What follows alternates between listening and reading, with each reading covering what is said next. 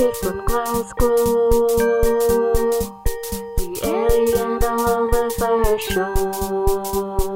Live from Glasgow, the Alien Oliver Show. Hello, Ellie here, Hello, my name's Oliver Braid. and welcome to the Ellie and Oliver Show.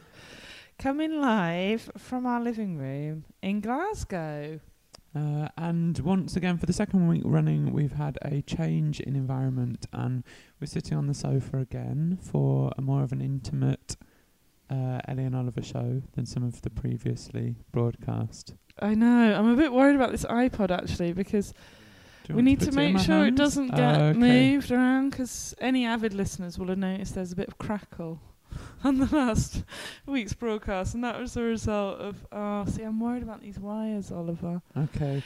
Well, next week we'll sort out a much better system. I'll just talk a little bit while Ellie that's on the things floor, around. so I don't have to worry about it. Okay, good. So I want to put my feet up so I can get a bit more relaxed. That's there good. we go. I know I should put my slippers on the sofa. Oh. Oliver! Okay, I think it's okay. This is very risky. This is very risky. This sofa situation. I need to just listen on the fucking head. Right, okay, speak, Oliver. Yeah. Hello. Right. Okay, This is very good. risky. This sofa thing. Anyway, I may have just inadvertently introduced today's theme because we're talking about risks.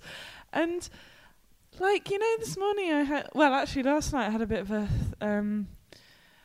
of a moment of doubt as to whether this was a very good theme to be doing, because I listened last night on my way home from Dundee on the train to 2 episodes of the Ellie and Oliver Show, Evaluations and Risks, the most recent ones, and I did enjoy them both, it has to be said. But I was thinking about the relationship between risks and regret, because I think there's quite a close relationship in terms of, if you're talking about personal risks, risks that you might take in your life, then these are often the sorts of things that possibly, because they're risky, you may live to regret. Okay, so I can see where you're coming from, but I suppose that I was thinking about risks in a much more positive light, because the thing that I associate with, there's certain risks, so like going into a shop and stealing something, for example. Yeah. The benefit of that, well, apart from getting something for free, which is great, the other benefit is the rush of adrenaline when you know that you've got away with it, and just before you walk out the door and you don't know if you're going to make it or not. Those kind of things. Hedonically, I think, I don't know if I should be an advocate for stealing. Well, I'm just obviously I wouldn't know what that feels like. But, I mean, and I suppose that's such a positive feeling that I've known some people. Well, we've both known some people. I'm thinking of one particular lady in particular. That used to be absolutely wild about stealing, and to my knowledge is an amazing thief. I've had some very close friends who just have got so addicted to stealing that you couldn't really take them anywhere, and I think it is slightly that risk. Well, I say that, I mean, I was always very pro taking them anywhere. I had one friend that would just say, "What would you want for Christmas?" and then she'd just nip out and get whatever you want. She had to stop eventually because she was caught in George at Asda stealing a £5 hair clip, and they made her stay in the cells. She'll remain nameless, and she's not a listener, so it's all right. Oh my goodness! So I hadn't really. But she did get out of it because she, once she was locked up in the cell, she revisited her GCSE drama days, and so she managed to work herself up into enough of a dramatic state that when they actually took her into the interview room, she just staged this whole breakdown. And because the two police officers interviewing her, were 2 younger girls, she already had in her mind, I can manipulate these girls. And then they let her off. Happy days. And then when she got home that afternoon or evening from the police station, she realised that when they'd caught her, she'd also put some other stuff in her bag, and they hadn't found that, so she'd still got away with it. Happy days. She was banned from Asda, though. Oh, well. Worst things could happen.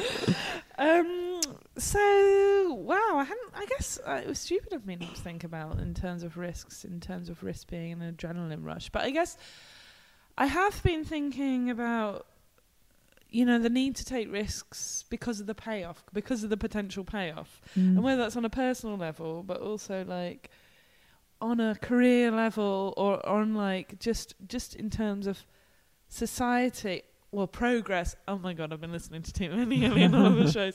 But this idea of like to make a breakthrough in some way, shape or form, you have to take a risk. Yeah. Like it's only a risk that will enable you to jump forward. Yeah. The only problem with that is, like, I think in terms of like making a grand gesture, like a much more grander historical gesture, or what you perceive to be that kind of gesture.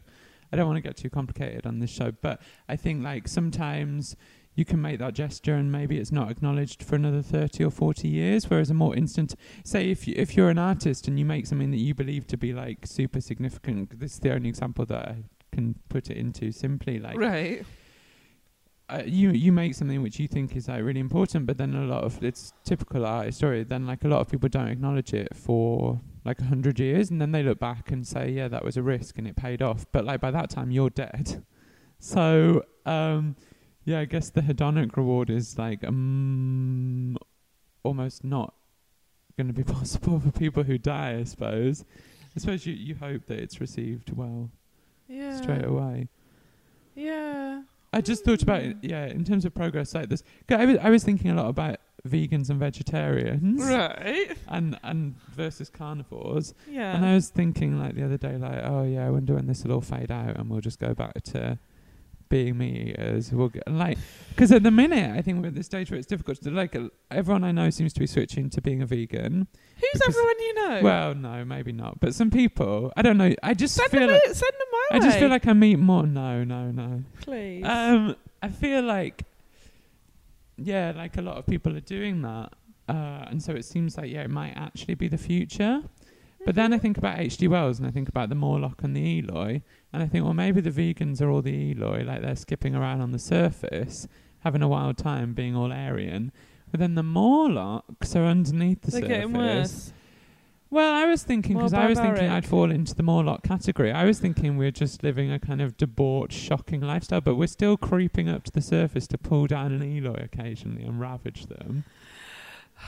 It's like an underclass. It's like in 1984 where... But I think it's an underclass without class. It's like an underclass made of like lifestyle decisions. I don't know if that... And I don't think that they're necessarily financial decisions. It just... Well, I was just interested in that idea. I mean, I'd like to question at some point what any of this has got to do with risk. But it did remind me of when... I was just reading Owen Jones's book, Chavs, and it talks about chavs. It's the demonisation of the working classes and how he's got some brilliant examples of, like, in contemporary culture where it's like chav bashing, where, like, in the news or on the media, people have just, like, completely, like, slagged these people off as though they're the scum of the earth. And if you substituted the word chav, for any other minority group, like gays or people from different ethnic minorities, it would be absolutely scandalous. But it's just like you're allowed to get away with it by talking about this underclass, and the reason is because nobody wants to identify as a chav. There's no self-identifying chavs, so everybody thinks. Does he use the example? What about that guy that won the lottery, Michael? Can you remember that guy? And he just wears Burberry all the time. He won the lottery and he just got shitloads of gold, like rings on every finger, necklaces. He's amazing because I think he pretty much does identify with chav. Like, he was, I don't know, let's say a chav. I really don't like the amount of times we've used this word, but like that was his vibe. And once he got the lottery money, he just ran with it to a really, really... Chav max. Yeah, like just crazy logical extent. But it's interesting you mentioned the lottery, actually, because this is an example of a very small risk. Because I wrote down a couple of phrases which you hear bandied about. One of them is speculate to accumulate, which I thought was quite interesting in terms of, like, well, what I was saying before about you have to take this risk in order to get the payback. Double or nothing was another one. Like, I identified this with, like, I guess gambling. And because taking a risk is taking a gamble, and I know I shouldn't. We did want to mention this actually because Neil Scott is a very avid listener of the Ellie and Oliver show. Yeah, big shout out to Neil Scott. And he sent us a little email last week. I really didn't have time to read it because I was in Berlin and travelling around and doing all sorts of crazy things. Risky things. Risky ventures, yeah. But he sent this link to a blog because he's an avid blog reader. And this is, I feel, last week you were talking about we don't have responsibility listeners. I feel like we do have a responsibility to Neil. Because he actually tunes in for, some intellectual insight. He's told me this. And that is terrifying. So I'm sorry, Neil, if you're not going to get it this week. But he said, he sent this link to this essay. And I just read the, first paragraph. Because I wasn't going to be too committed. Did you look at it, by the way? I haven't had time really at all this week to look at emails. I did speak with Neil last Friday night. He came to see me for a little bit. Cool. No, but it just said at the beginning of this essay, about Foucault. I don't know. Just throw him in there. I'm not an expert, obviously. And I don't want to be name dropping philosophers because we've decided that this is not over. That's over. That's the Ellie and Oliver show of the past. But apparently, 1977 to 79, Foucault did these lectures, and it was the cusp of the beginning of neoliberal society, the end of the 70s, the cusp of the beginning of post-Fordist, postmodern society, all of that stuff, right?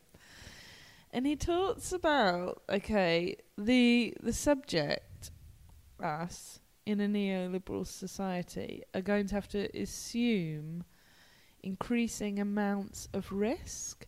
And this comes in line with the increase in, entrepreneurial society. Because the more that we're individualised and the more that we're sort of sent out on our own to make careers for ourselves, the more personal risk you have to, the more you're risking. I guess the more life and work become intertwined. Yeah, I think that's the risk. I don't want to go too far down this avenue if it's going to be about finance. Because actually I think that those risks are sort of irrelevant because there's just always ways through them, and when people get too caught up in it, that's when things become problematic. I think the mix between life and work, that's problematic. But also I think every day, just every day we're just involved in a decision making game, and then we have to live with the choices of those consequences. It can be such a spur of the moment thing that you say, and then that's it. It does change or kind of shape your future. I've been looking a lot over the last couple of weeks at the work that I've made for the last 15 years and things that I've learned from that work. I love the way you say you've been an artist for 15 years. I was pissing myself on the train. I was you precocious little brat. Well, it's not. The thing is, it's not I was an artist. I think it's more but I decided to become an artist. I know, but I count becoming an artist from 2001 at the very earliest, which is when I graduated. Interesting, because for a long, even now, I still have a really hard time really saying to someone I'm an artist. I tend not to say it, but in my head, I'm definitely thinking the fact that I've been involved with this thing, this subject or whatever, for that period of time. Let's say I've been studying that subject for this period of time and producing things in response to the studies. And in retrospect, it's really interesting to see how these things which seemed inconsequential at the time, I've sort of deliberately chosen to look at objects that were the source of arguments or the source of divisions, things like that. That's so interesting, because I was wondering whether we should change today's theme to confrontations, but maybe another one. Maybe we'll do it another time. You make those decisions. Sometimes you don't even know if you're making a risky decision. I think that was a big problem for me. I would make decisions and then not really consider... I think that is where we differ, actually, because I think if I'm taking a risk, I'm well aware that it's a risk, and I just think that there's something wrong with you.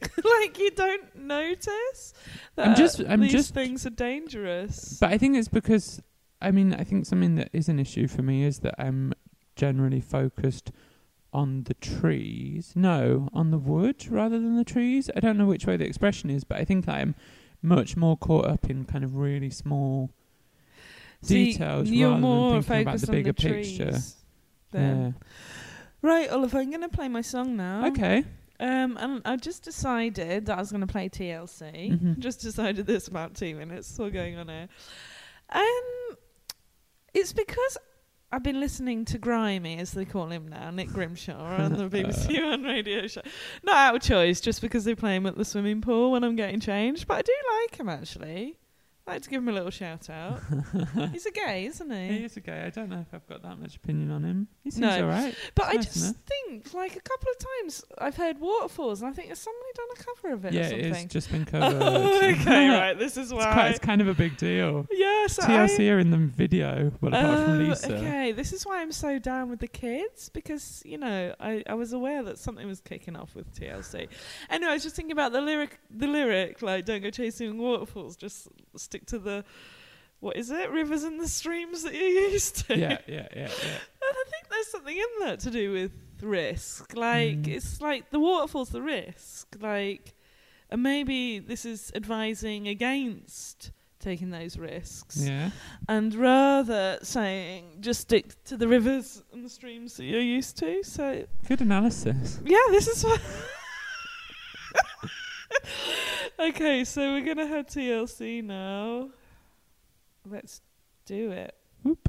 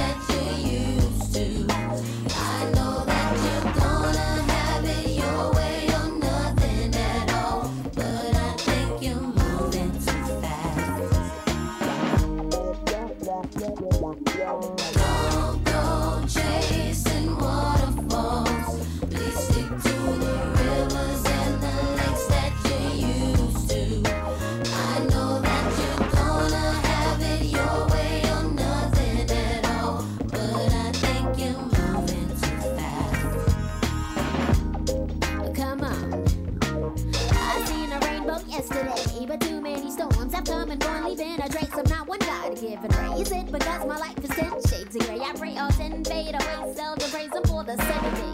And like his promise is true, only my faith can undo the many chances I blew to bring my life to an end. Clear blue and unconditional skies have dried the tears from my eyes, no more lonely cries. My only leading hope is for the folk who can't cope with such an enduring pain that it keeps them in the pouring rain. Who's to blame for two and gain into your own vein? What a shame, you shoot and aim for someone else's brain. You claim the insane and aim to stay in time for falling prey to crime. I say the system got you victim to your own mind. Dreams are hopeless aspirations and hopes are coming true. Believe in yourself, the rest is up to me and you. Don't go chasing waterfalls. Please stick to the rivers and the lakes that you're used to. I know that you're gonna have it your way or nothing at all, but I think you're moving too fast. Don't go chasing waterfalls. Please stick to the rivers and the lakes that you're used to. I know that you're gonna have it your way or nothing at all, but I think you're Hello. The Ellie and Oliver Show. That's what you are listening to now. Hey. Double hello from me. You might have heard me a second ago. It was the jingle. So, Oliver, we've just really relaxed into today's show. I'm actually reclining on the sofa, and we've only got 5 minutes left. So, what do you want to say? Well, okay, so we're talking about risk. Well, I was just thinking more about really every day. I mean, this week has been a strange week for me. Some do you know, it's to the point of it depends how much you define a risk. I think that the best definition was earlier when I talked about something that is going to give you an adrenaline hit. Because also last night I was walking home and I left the studio at 12:30 because I thought I definitely want to be in bed for 1 so that I can sleep till 9 today and have 8 hours, because I've only had 6 hours every other day, and I was really excited about it. So I left and I was just walking up Sauchiehall Street and I saw this shape on the bench just cowered over, and I was like, what is that? I just thought it was a homeless person or something like that. And as I was getting closer, I was like, God, that really looks like my friend Ashley. Really looks like Ashley. And then I was just like, shit, that's Ashley. And then I looked and he was just covered in blood, his whole face, his hands, everything. It's just dripping blood all over the pavement. Jesus. And he was really drunk as well. And he couldn't remember what had happened. Oh, he was really drunk. Basically what had happened, we think now, was that he'd biked home from this gig and slipped on a leaf and then just come straight off. His bike, the front wheel is completely turned around the other way, so the whole bike is really low. It's inverted. He just cut all his face up. His nose was really I thought his nose was broken. Oh, it's making me feel sick. And Sorry, Ashley. But as a result, I know. But as a result, I ended up being in casualty with him until about 3:45 in the morning. So we could say that even just stepping out of your door, you think you're going to be all right and just get home and go to bed. But actually, because you have responsibilities to people, it becomes a bit of a risk. And so now as a result, I was late this morning to get up, and that made it stressful. I've got a meeting later on today, which I'm probably going to be a bit late for. It's really shaped my whole day a little bit. Yeah, but I think you're putting the focus too much of this incident on you, because really, poor Ashley is the one. But I was. I mean, the thing is, yeah, maybe it's a risk to go out on bikes in leaves. So. But I was just thinking more about mostly just how smaller things shape bigger things, and it's not necessarily about noticing the adrenaline. I know what you're saying. I'm trying to get to the point at which I want to close on, because I want to lead into the song.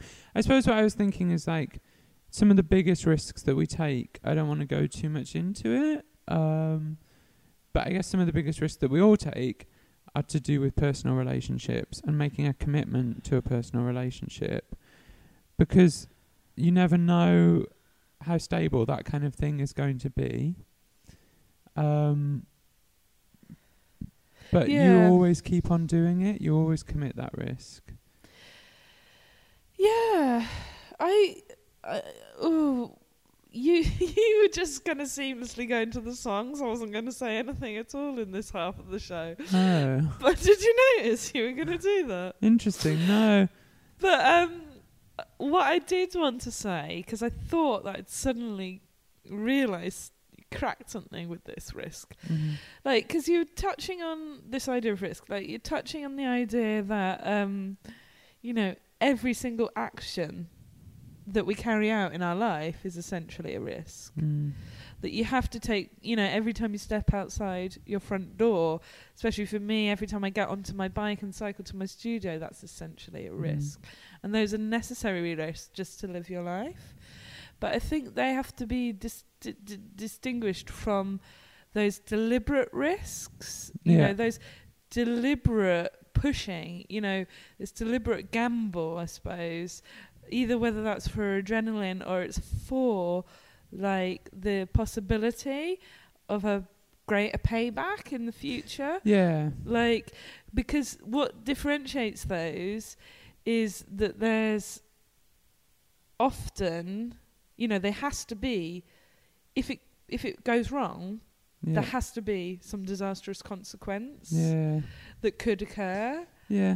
And so I think that those day-to-day risks, you know, you could just say that every, you know, being alive is dangerous. Yeah. But you can push that, and you can push that to the limit, like, and maybe I do like to do that a little. But then at the same time, look at me in my fluorescent cycling outfit on, like, I'm a complete safety freak.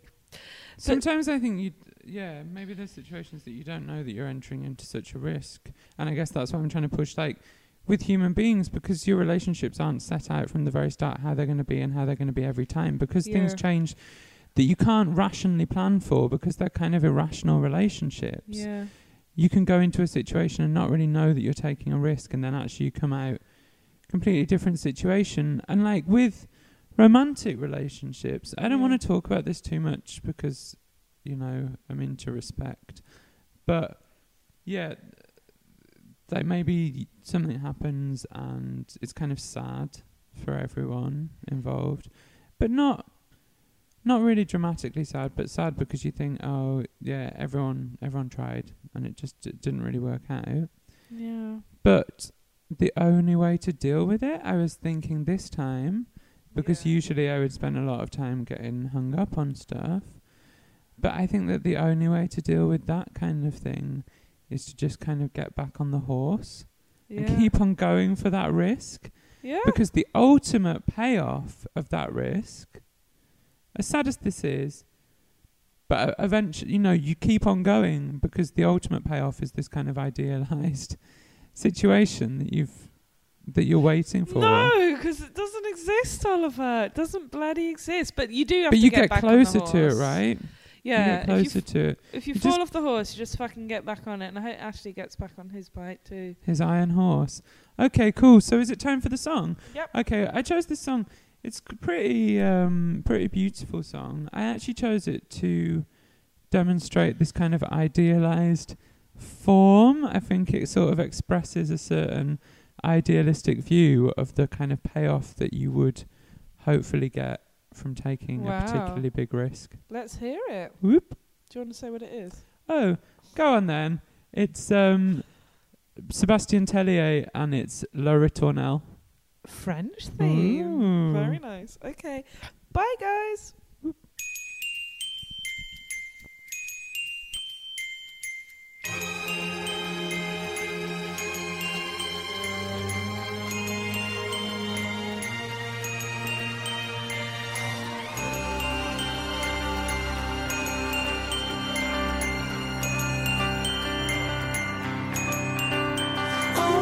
This is not checking out for you. I wanna spend my life with you.